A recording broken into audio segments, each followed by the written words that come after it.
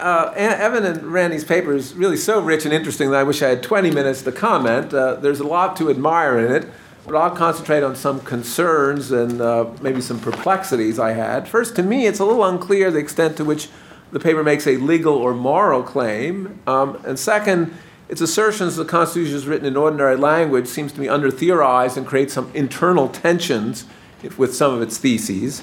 And third, the evidence for its claims, insofar as they are wholly legal, it strikes me they need more development. The paper states in its abstract and its body that judges have a legal and moral duty of good faith to follow the spirit as well as the text of the Constitution. My first question is what exactly and in what proportion is doing the work to create this obligation, law or morality? If this obligation is wholly an interpretation of the Constitution's text, Evan and Randy are offering an important new discovery about original meaning of the Constitution, namely that it contains a cross-cutting instruction on how it is to be implemented. Indeed, if this is their proposition, it's not so clear to me that this claim is really one about how to fill in the construction zone. It's really about narrowing the construction zone. It's really about how any constitutional provision must be interpreted. And that, I think, is the case even if law fully incorporates a specific morality. It'll still be the law that will be doing the work.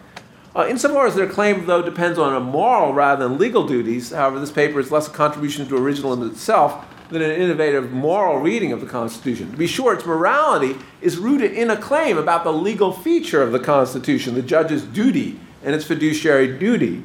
But its full scope, the full scope of that fiduciary duty would still lack the full force, perhaps, of legal obligation.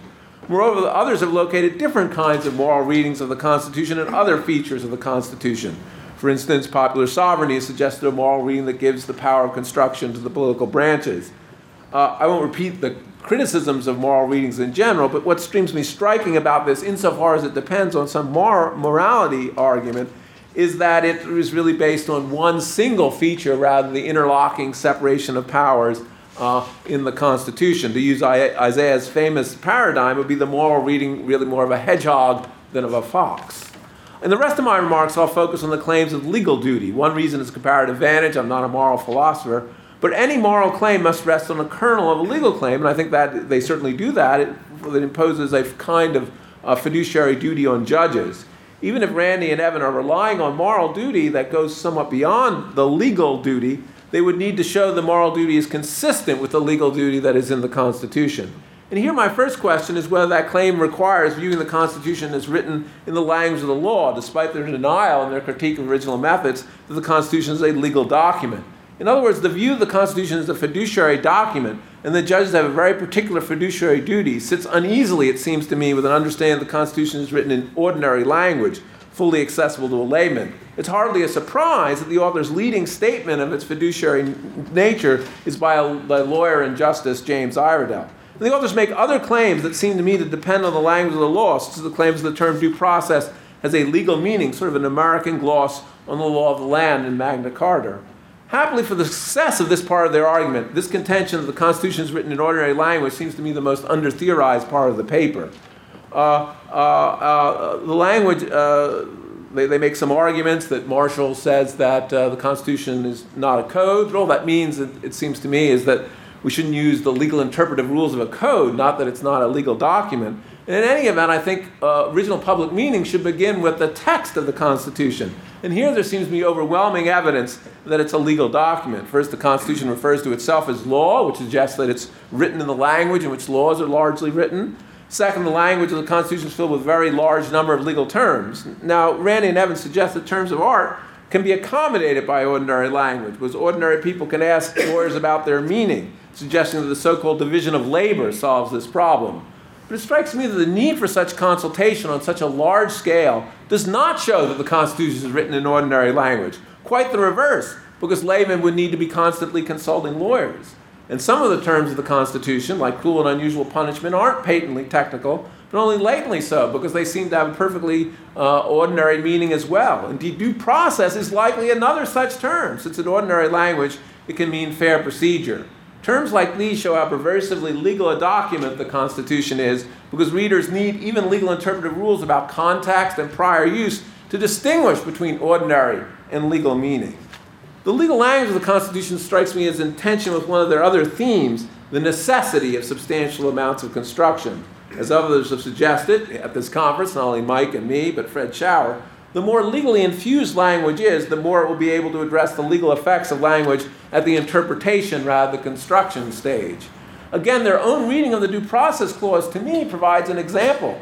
Once one understands that due process requires a neutral arbiter, it becomes quite plausible to argue that the modern rational basis test violates the meaning of due process, not just its construction or its spirit.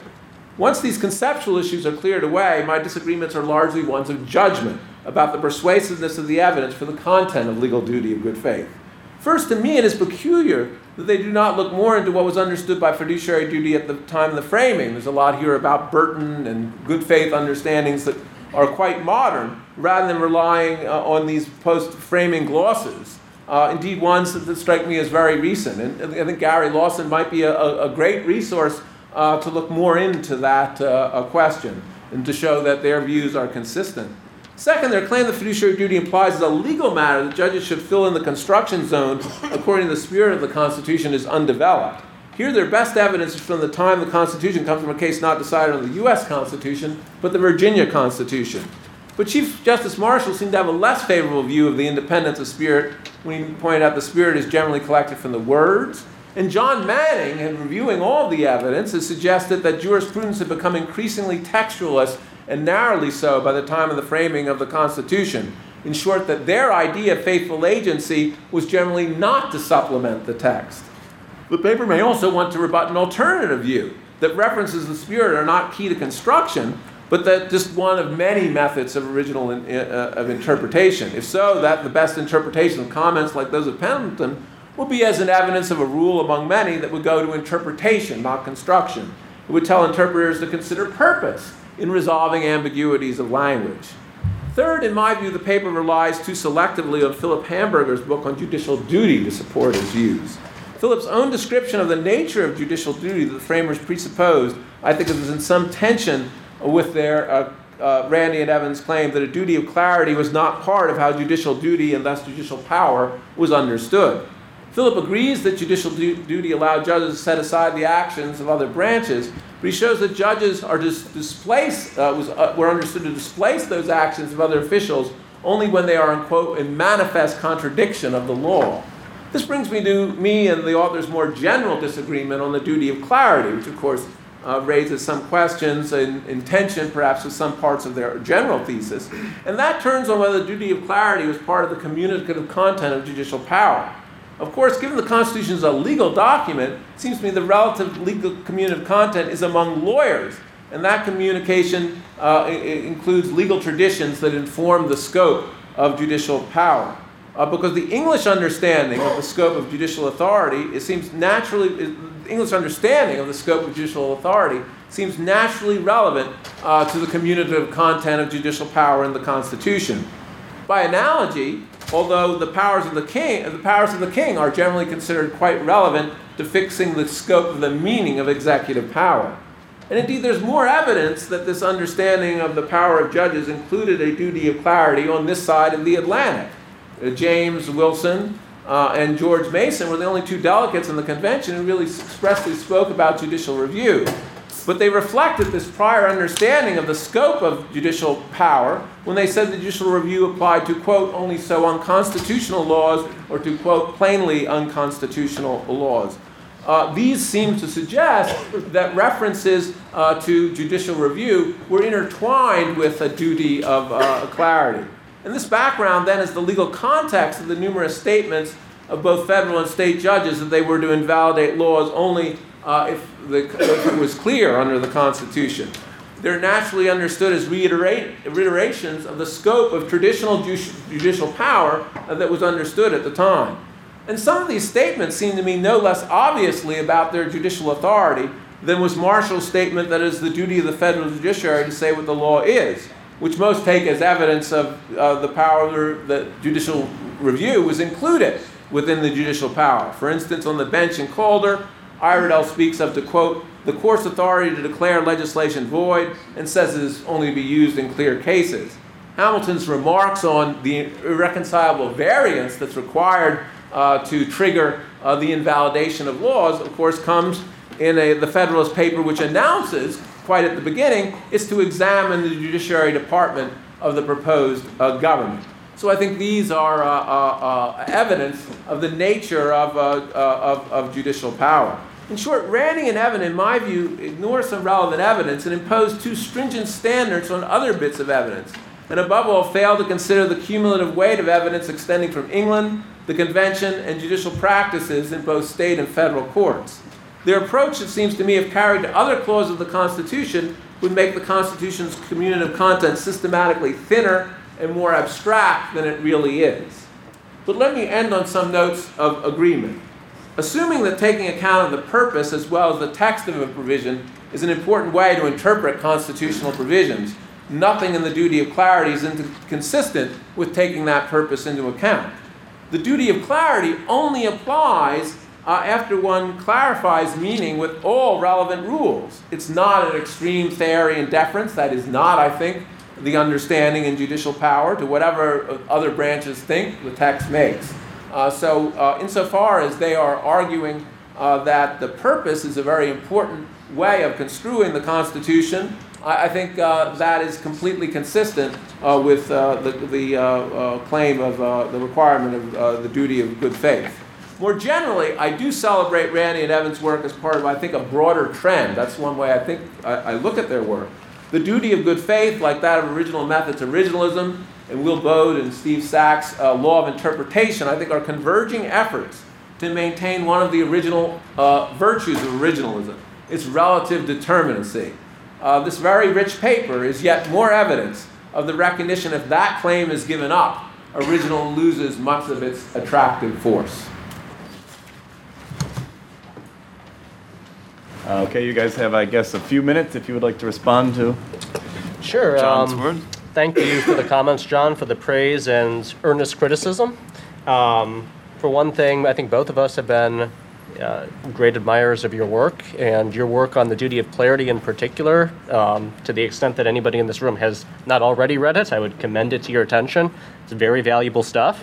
I want to begin by addressing an initial question about our claims pertaining to moral duty as distinct from legal duty. I want to be clear that we are not asking and we are not contending for a moral reading of the Constitution or a moral duty on the part of judges to act in accordance with normative theories that are not substantiated by the letter and the spirit of the Constitution, the content of the Constitution. When we speak of moral duty, we always do so with reference to the fact that we believe that any exercise of legal power over another individual or a group of individuals has moral implications. That doesn't lend itself to a freestanding, independent moral duty. So to the extent that anyone would have gotten the impression that our paper depends upon a moral reading of the Constitution, that's not what we're asking for. The Constitution does embody moral convictions, but in terms of the duty of a judge, it is first and foremost to the law. And to the extent that the law embodies a moral conviction, the judge gives effect to that, but he doesn't have any moral duty independently of that.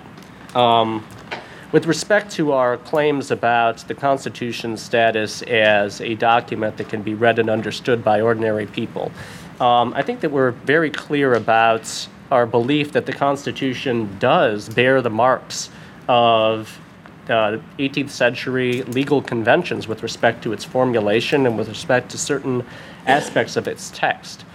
What we push against towards the end of the paper is the idea that a constitutional term, to the extent that it isn't something that somebody, a layperson going to a lawyer would have asked about, would have been told, like, here's the way that I conceive it.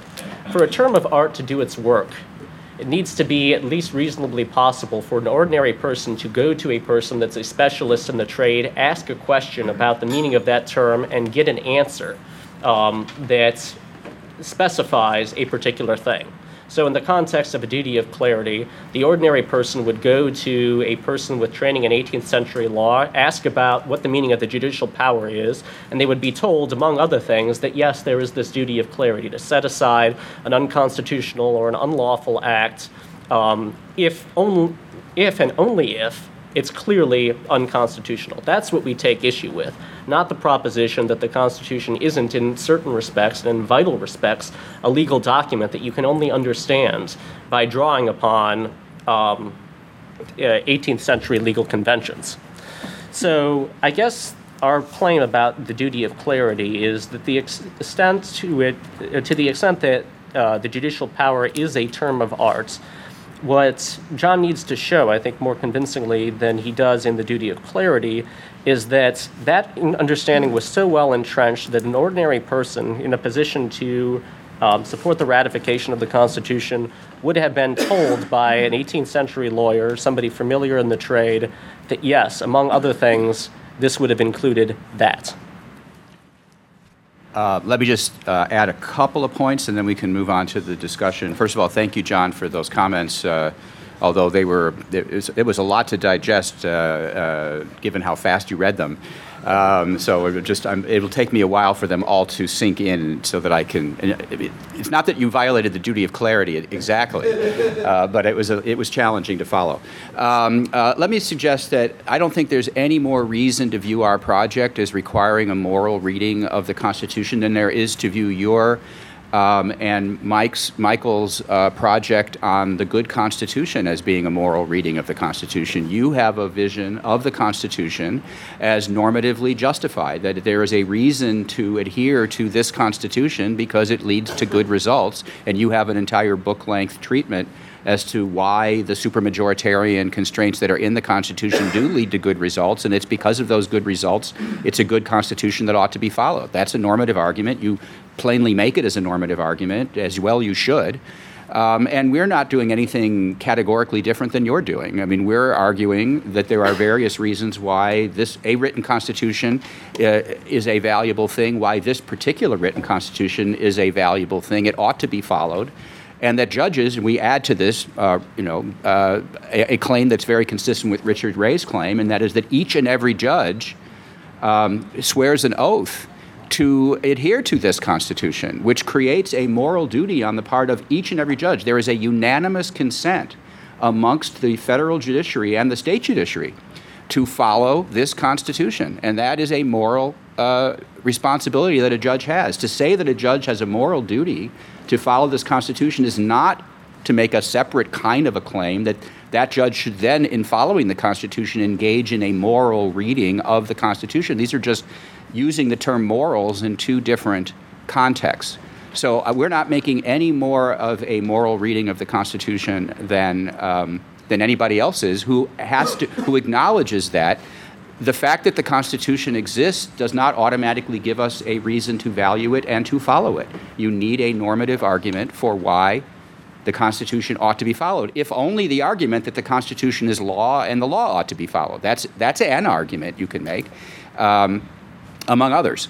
And so that is basically our project. And I would also like to stress the positive note on which you ended, and that is the convergence of a number of people who are doing originalist theory on a similar idea, which is that constraint is needed in what can be called the construction zone, but need not be called the construction zone.